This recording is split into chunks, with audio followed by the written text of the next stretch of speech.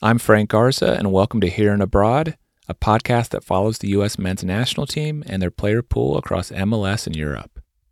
In our last episode, we started looking into the U.S. men's interim head coach, Anthony Hudson. We talked about his time as head coach of the New Zealand men's national team. After he left New Zealand, Hudson headed to MLS and became head coach of the Colorado Rapids, and that's what we're going to discuss today. To help me do that, I've invited Mark Asher Goodman to the show. Mark is a writer for Pittsburgh Soccer Now. He also co-hosts a podcast on the Colorado Rapids called Holding the High Line with Rabbi and Red. He has written in the past for the Washington Post, Denver Post, The Athletic, and American Soccer Analysis. Please enjoy my conversation with Mark Asher Goodman. Mark, welcome to the show.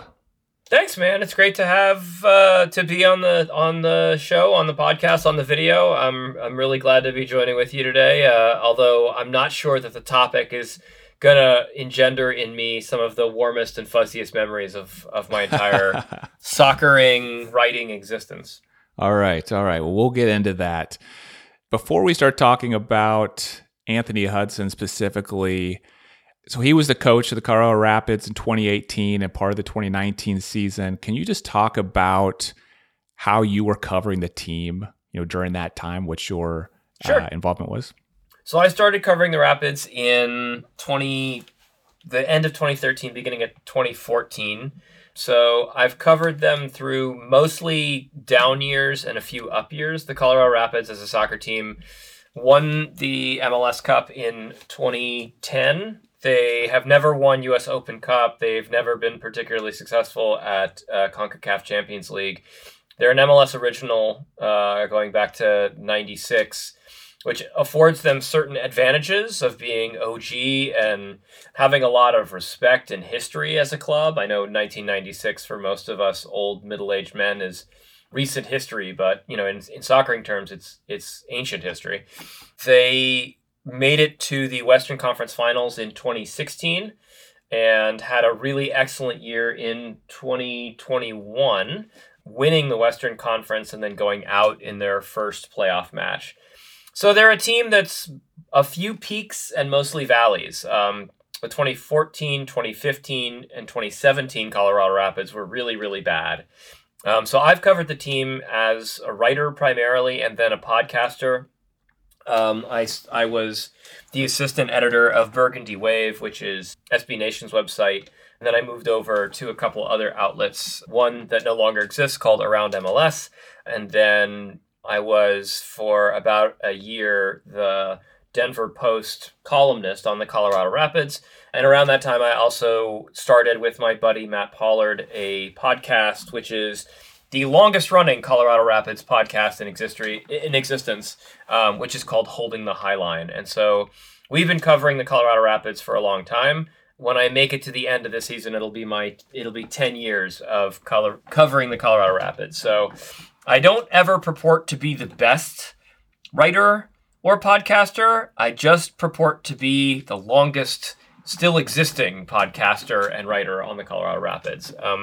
And so into all that came Anthony Hudson into our lives. Yeah. Tell me a little bit. So thank you for the kind of that overview and summary of the team's history.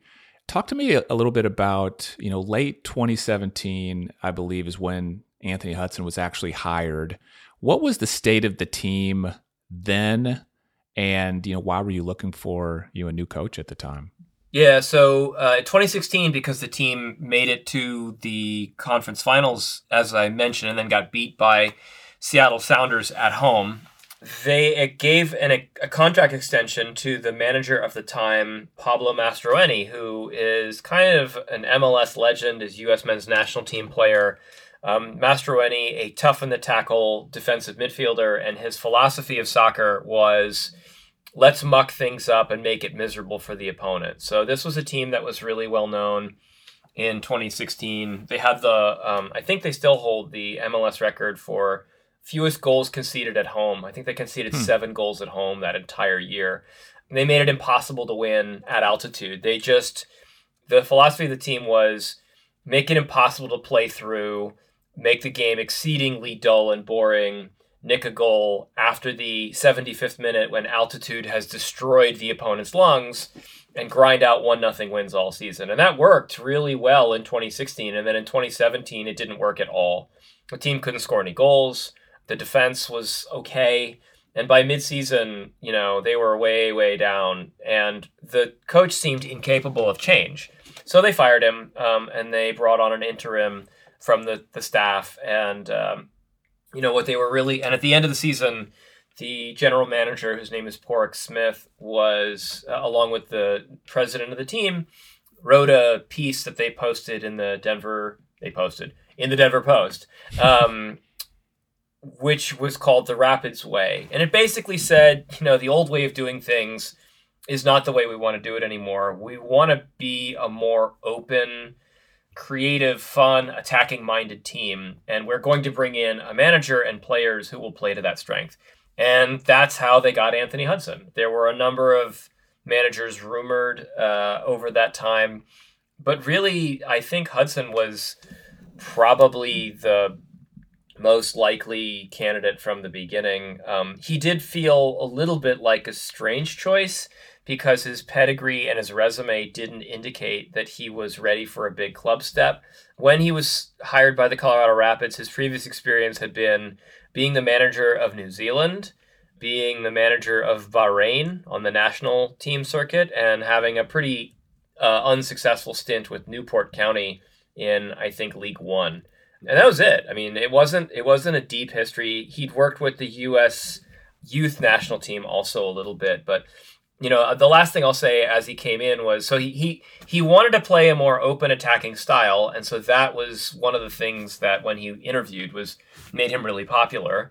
He delivered New Zealand to the playoff because Oceania doesn't have a... They have half a spot. Playoff. Yeah. Right. They have half a spot. So they wind up playing, I think, the 5th place team in CONMEBOL. And he got them all the way to that game where they lost. And so that was, I think, a lot of people thought that was pretty good because I don't think they thought of New Zealand as a top flight team. But in the run-up to, his introduction with the Rapids, New Zealand fans were writing to us or calling us or Twittering with us and saying, like, yeah, you're not going to like him. He's not a fun manager. The results have always been inconsistent. There's never been a team identity. We're not big fans. And so that's what he came into. And I was there the day that he was announced. There was huge media attention around him. I've been around the Colorado Rapids for, like I said, 9 years. This was the largest press conference except for the Tim Howard announcement in team history. So they were really looking forward to leaping into MLS 3.0 with the right guy who would be there for a long time, who would build a winner. Okay, so you've given me a few hints already, of what you thought of his overall performance, and maybe we'll talk about some of the kind of specific highs and lows during his tenure, but big picture, just give me a summary of, how do you think it went? How do you think his performance was? How would you summarize it, overall in the time he spent there? He did okay until he didn't. I mean, I'm a little bit sanguine and realpolitik with managers and soccer teams. I'm very modest and moderate in my opinions. I'm not going to trash hardly anybody unless they are, actually evil or like overwhelmingly incompetent. And to be fair, Anthony Hudson is not incompetent. He is a competent manager. He understands how to scout players. He knows how to plug the right guys into a lineup overwhelmingly. And he does have tactical ideas. So one of the biggest faults of Pablo Mastroeni was everything looked like... all he had was a hammer, so everything looked like a nail, right? He put the team in a 4-2-3-1, and he defended for his life. One of the biggest complaints we had as pundits was we would have a game where the Rapids were down 2-1 with 15 minutes to go, and he'd take off a wing and put on a defensive midfielder. And we'd be like, what are you doing, right? Another defender is not going to fix the situation. Hudson didn't do that, right? He overwhelmingly understood that they needed to create more flow and more kind of attacking options. And that was a really good thing about Anthony Hudson. He definitely understood how to create different looks. I think one of his early challenges was essentially that he was asked to create a more exciting attacking team in 2018, and he may not have had the right pieces to do it, and he couldn't quite figure it out. The team in 2018 had a 6-3-8 record at home, 2-4-11 on the road. They could not get it done on the road. They couldn't get a whole lot of anything done, and there were a lot of questions about the pieces that he'd brought in. So one of the interesting things about Hudson was he did what a lot of coaches do, which is start by getting his guys. So he brought in two of his guys. The two guys he brought in were Tommy Smith and Declan Wynn, who were both defenders for the New Zealand national team. And Smith was really good. He did a great job for the Rapids in his entire tenure. And Declan Wynn was the left back, and he was probably a below average left back in Major League Soccer, but he sucked up all the minutes. They brought in a number of other players, and most of them didn't quite click. So some of the players that they had really hoped for, Nana Boateng was a cast-off from Manchester City who'd been playing with Strømgodset in the Swedish league. Johan Blomberg, also a kind of a Swedish journeyman player, who was 30 at the time when they brought him in. You know, a few other guys like salty MLS veteran and Liga MX veteran Edgar Castillo, who also played at left back. And Castillo wound up being a winger, and he generated in that year, he was kind of the point person for the entire offense, and he was expected to kind of start the attack, which is interesting to bring in a left back in a 4-4-2 diamond and expect that he's going to do it. The primary problem with the Rapids that year was they really didn't have anybody at striker who could get the job done. Skeljan Gashi was their DP from Albania. He had a fantastic year in 2016. In 2017 and 2018, he came into camp not fit. Nobody could motivate him successfully. He had hamstring injuries. He complained about injuries that the coaching staff said were not real. So he was an expensive player who was not an offensive fulcrum. And then the strikers up top for the Rapids that year were Dominic Badji, a former 4th-round super draft pick, who turned out to be a pretty good striker, but I don't think anybody thought at the time that he was going to be the guy to put goals in for the team. And the big spend for the offseason at striker was a journeyman striker who had really gotten it done in English lower league and in Europe, named Yannick Boli, who was an Ivorian player who previous to that, I think, had been in Russia playing for a team who I could not pronounce if you asked me to, with like 7 syllables in the name, right? And somewhere in the frozen tundra of Siberia. And he'd scored like 15 goals in Siberia. And when they brought him in, they were like, he's the guy, he's going to be great. And I was like, he's playing in the Russian Premier League for a team that nobody's ever heard of. I don't think it's a 1-to-1 comparison with MLS. I believe he scored 1 goal, and I think it was a PK. And they paid almost $1 million a year for him. And at the end of the year, they released him, and he wound up with a team in Thailand. So that tells you how bad the striker situation was.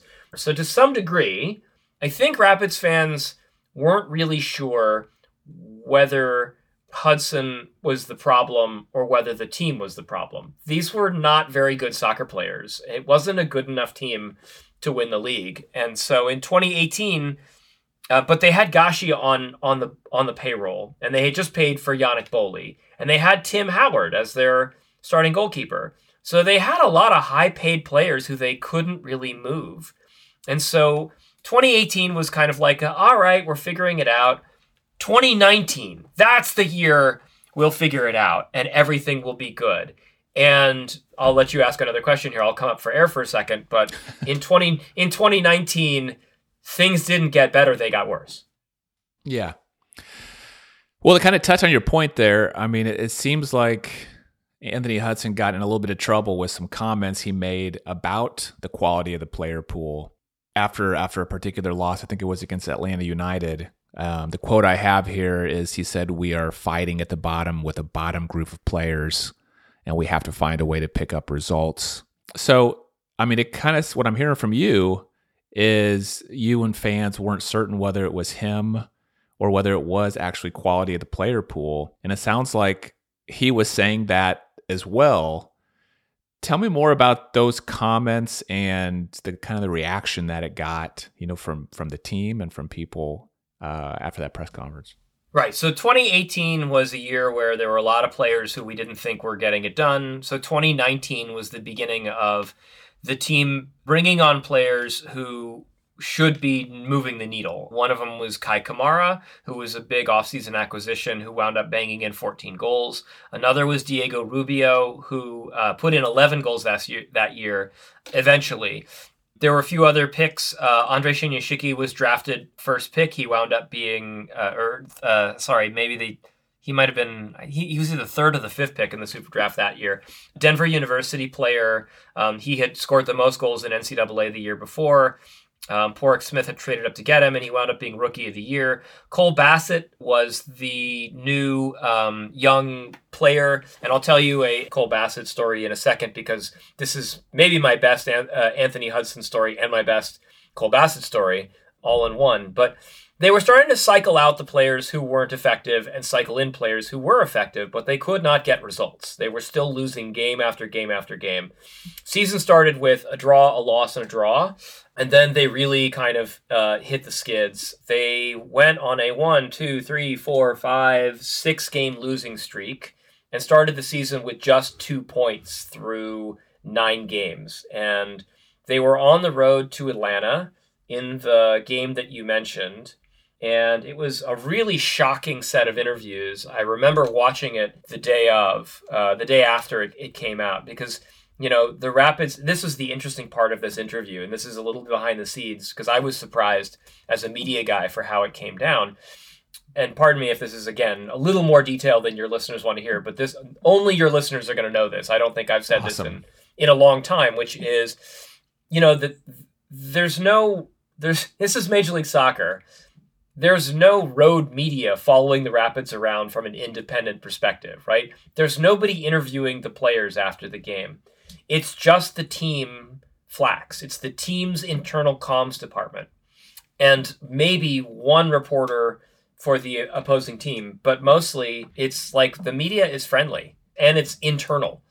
So the game ended, and I don't recall if it was independent Atlanta media or one of the Rapids' own comms department people who asked a completely innocuous question like, the team seems to have been struggling the last couple games, parenthesis, you haven't won a single game yet this season, and we're almost a third of the way through the year.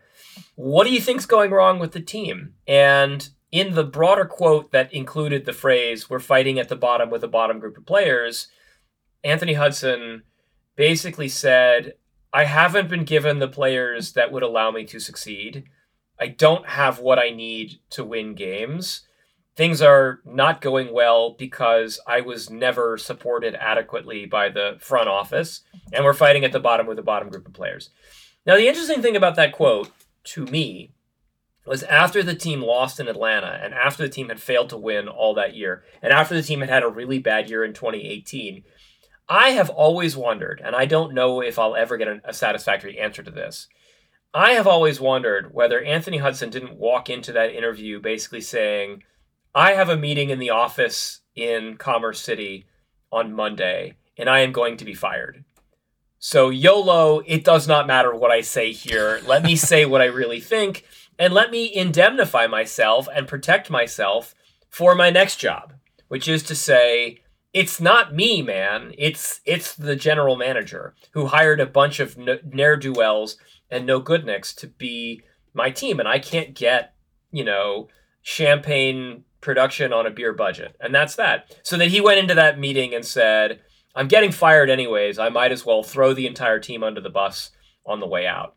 And they had training, I think on Tuesday morning was their next training. And this was my only real scoop in my entire writing career. I got a text message from a guy who happened to work for the media company that, the cable company that produces the Rapids. And he texted me and he said, the Rapids have just fired Anthony Hudson. And I got that text message and I tweeted it out. And I was the first on the scene. And what I later found out, which was crazy, was he had texted me from the office, and the office at DSGP, Dick's Sporting Goods Park, is a walk from where the training field is. And the walk takes about 10 minutes to get to. And the players were warming up on the field, and the manager had just been fired and was just about to be like, they were about to walk out to the training field to let the players know the assistant coaches will run training today because Hudson's been fired. And players got text messages and looked on their Twitter and said, apparently our coach has been fired. And they knew that because I tweeted it out before they had been told. Which, talk about a scoop. That was, I don't know if that's true, by the way. That's a story that was told to me, but I believe it because it's a fun one. So that is the end of the Anthony Hudson era. Okay. So you mentioned to me earlier that you wanted to tell your favorite Anthony Hudson story. I forget the player that you mentioned. Let's hear that one. Yeah, so, and this is, I think, in the category, I'll take two quick Anthony Hudson stories to humanize the man and to give him a break, because I am not a hater, right? I think a lot of Rapids fans he's like a cartoon villain, like he's twisting his mustache to ruin American soccer or something like that. I don't feel that way. I remember it was either the end of 2018 or the beginning of 2019, and I was out on the field.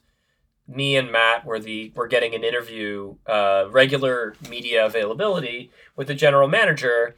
And I just, I'm a very human person. I'm a rabbi in my real job first, and I am a soccer writer second. And so I said, Coach, I'm just going to warn you, some of the questions are going to be hard.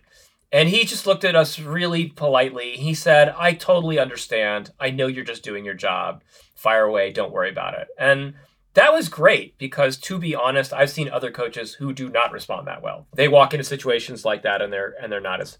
So a couple weeks before that, I think it was probably like mid-March, and he got fired right after that Atlanta game, which would have been in April. So I think it was in mid-March, so it would have been around the FC Dallas game. The team was training at home, and they do a thing sometimes where they train in the stadium on the grass. They don't do it too often because they don't want to beat up the grass. And they were training inside the stadium, and the players get to pick the music on the thing. I'm actually starting to think, now that I think about it, it might have been in September of the previous year. But anyways, in 2018. But anyways, we're all, the media have been asked to kind of like stand over by the hoardings on the side and, with the photographers and watch training. And we'll do our post-game talks with interviews with players afterwards. And, you never bother coaches during training, and coaches generally don't talk to reporters during training. They're just focused and they don't want to be bothered. And Hudson sauntered over during the training. And one of the things that all MLS teams do, particularly the Rapids, is they bring in their academy players to train with the first team. And usually the Rapids senior team has like 4 or 5 or 6 academy kids on the field. And I'm always paying attention to the academy kids. I'm really trying to figure out who's got potential. Who can I report on early that nobody else will know about? And I've been, kind of like watching these guys but I don't know from which of these 6 guys is any good.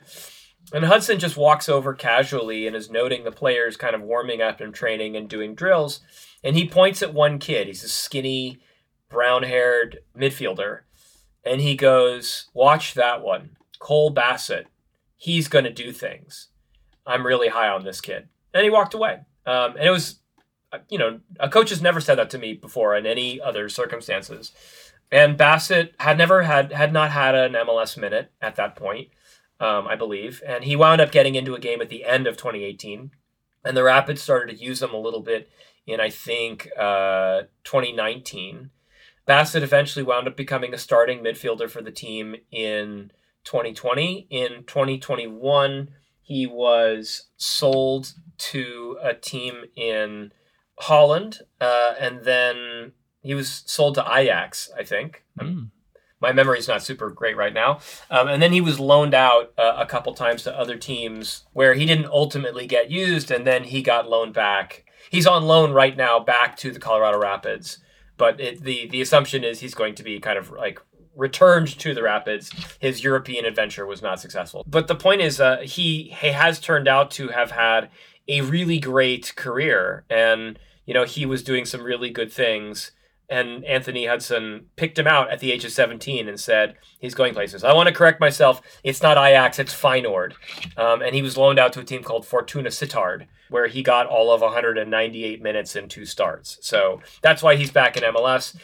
He's back with the Rapids. We'll see if he can kind of bounce back and restart his career. But, picking out an academy kid from when you've got 6 or 8 different academy kids every week and saying that guy's good is something notable. And that is probably, by the way, the reason that he wound up getting put onto Greg Berhalter's USMNT staff as an assistant coach, which is what he's been doing for the last couple of years, which is his ability to watch tape, identify a player, and then bring him in is very good. I mean, I think a lot of the players he helped the team bring in 2019 were good additions, but I don't think tactically or in terms of man management, he was very successful at building the team in a way that produced successful results. Okay. So good at identifying talent, good at developing young talent, but maybe not the best tactically on game day is what I'm hearing. I think so. I think that's probably the knock. And I think the other thing that was interesting was, and I've noticed this with a lot of coaches, it's really a difficult talent. And having coached both soccer and basketball in my career, I get why it's difficult. In-game adjustment is really, really difficult for most coaches. It's a level of chess playing that only the great masters in MLS do. Like Bob Bradley is going to mess with your head. Just at the time you figure out how to adjust to whatever his team is doing on the field, he'll change it up so that he wrecks you completely right in the next moment. Siggy Schmidt is good at that. Jim Curtin is good at that. Bruce Arena is good at that.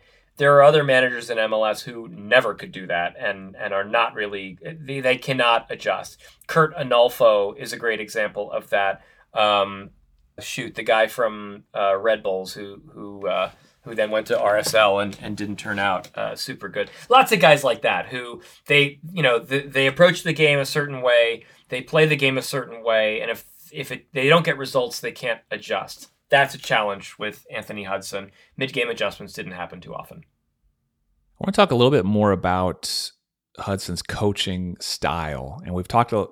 You kind of explained to me how we like to do things on the field, some of his strategies there. What about him in the locker room and his relationship with players? How would you describe that? How did he like to manage the team? What were your takeaways there? I didn't see any real problems there or there's nothing to be critical of that, I think, except for, of course, the ignominious end when he said something, that probably he shouldn't have said. And I don't know why he said it, but that is, I think I remember asking Tim Howard right after the firing, what was the mood in the locker room and how did the players feel? And we're talking about Tim Howard. So we're talking about a guy who's been at the highest levels of soccer and who knows how things go down. And he was very politique about the whole matter. He very much understood that the players got to do their best for the manager, but you can't change all the players mid-season. You can change the manager. And so he kind of saw it as the unfortunate reality, but that's part of the way it is. I did not ever speak to a player who said anything really ugly about Hudson. I think Hudson also gave players who were kind of were going to be unlikely heroes opportunity in the league. My favorite example of that is a player who I liked a lot who didn't quite pan out as they had hoped. In 2018, the Rapids gave 15 starts to a USL journeyman named Enzo Martinez, who I thought was a wonderful, plucky little number 8, number 10 kind of guy. His only problem was he just didn't put the ball in the back of the net. He was maybe one step slower than he needed to be and one step sloppier than he needed to be at that MLS level. But he was an excellent midfielder and is still an excellent midfielder in USL. He had a really long career with Charlotte Independence last year. I think he was with Birmingham. But anyways, the fact that Hudson gave him a chance and played him as much as he did, and got a lot out of him, got him to kind of be a functional player, is a testament to his belief in finding value wherever he is. The other thing is Hudson's year was the first year of Jack Price, and Jack Price is still with the Colorado Rapids to this day. He's the captain of the team, and I think that both bringing him in and using him effectively demonstrates that he understands that when you have a really talented player, what you want to do is center your philosophy around that player and use things that way. I think we were still trying to figure out that year how to use Jack Price and then how to play around him. The other thing was the team was still coming out of the old days where the defensive midfielders were the key to the team. And it was unclear in 2018 who Hudson wanted to be the fulcrum of the team, who was the focal point. That first year it was the left back. The next year it was nobody, and they didn't know how to build. And that might have been because they didn't have the right guys, but the ultimate problem that second year was that the only guy who could bang in the goal was Kai Kamara. And Kai Kamara is a rise up target striker guy. And there's a pretty simple way of approaching a game when you've got a really big target striker in the box, which is run it down the wings and bend in across. And, that's really boring. And and on top of that, it tends to leave you open on the counterattack. And that was a thing that happened a lot in 2019 is the Rapids would go down the wings, bend in a ball, and then get just absolutely murdered on the counter, and that'd be that. The other thing was, last thing I'll say is this, and this is interesting and tactical in nature. Under Pablo Mastroeni, the idea of kind of modern football, and one of the ideas of modern football being you create width and you create attacking and overlaps with your fullbacks. Under Pablo Mastroeni, they did not do that. The fullbacks stayed back more under Mastroeni than probably any other team in Major League Soccer. So what Hudson did was, hey, let's use our fullbacks. Let's go to a 3-5-2, use wingbacks, right? And I remember writing a couple times that the number of times the Rapids would go up the wings with their wingbacks, get forward, get into the attack, turn over the ball in a really bad spot, and then get absolutely exploited on the counterattack was so many times. I could not begin to count the number of times that they got destroyed and pulled apart on the counterattack. But to be fair, Hudson was the guy who understood that we need to play a modern system. We need to play with attacking fullbacks. And I think now, now that he's probably experienced it and learned how to do it with a team, he probably would be better at creating width from the fullback position without exposing himself on the counterattack. Mm-hmm. Well, Mark, thank you so much for your time today. For people who are interested in learning more about you, seeing more of your work, where can they find you? So I live in Pittsburgh, and I write on USL and high school soccer and ACC soccer here in Pittsburgh. I write for a website called Pittsburgh Soccer Now, and then our podcast and Substack are with Holding the Highline. So that's holdingthehighline.substack.com. You can hit us up at Holding the Highline. That is a triple entendre, by the way, because, of course, Colorado is 80 feet up. Denver is, anyways. And additionally, a highline is a soccer term. And finally, Colorado is, of course, the first state to legalize recreational marijuana. So we're really clever, aren't we? That's brilliant. I know, I'm brilliant. No, I'm just kidding. But yeah, so that's our podcast. It's worth a listen, especially if you are an MLS fan and the Colorado Rapids are coming to your town and you'd like a scouting report in advance. We always bring on podcasters, writers, and pundits from local podcasts to kind of bring it in. So it's a good time, and it's a lot of fun. So you can check out all my work there. And if you're a multimillionaire and you'd like to become a patron or an advertiser, we're always looking for someone who can help finish my basement down here in Pittsburgh. Thank you, Mark. Thank you, Frank. Thank you to Mark Asher Goodman for joining the show, and thanks to all of you for listening to Here and Abroad. I'm Frank Garza, and we'll be back in a few weeks with a new episode.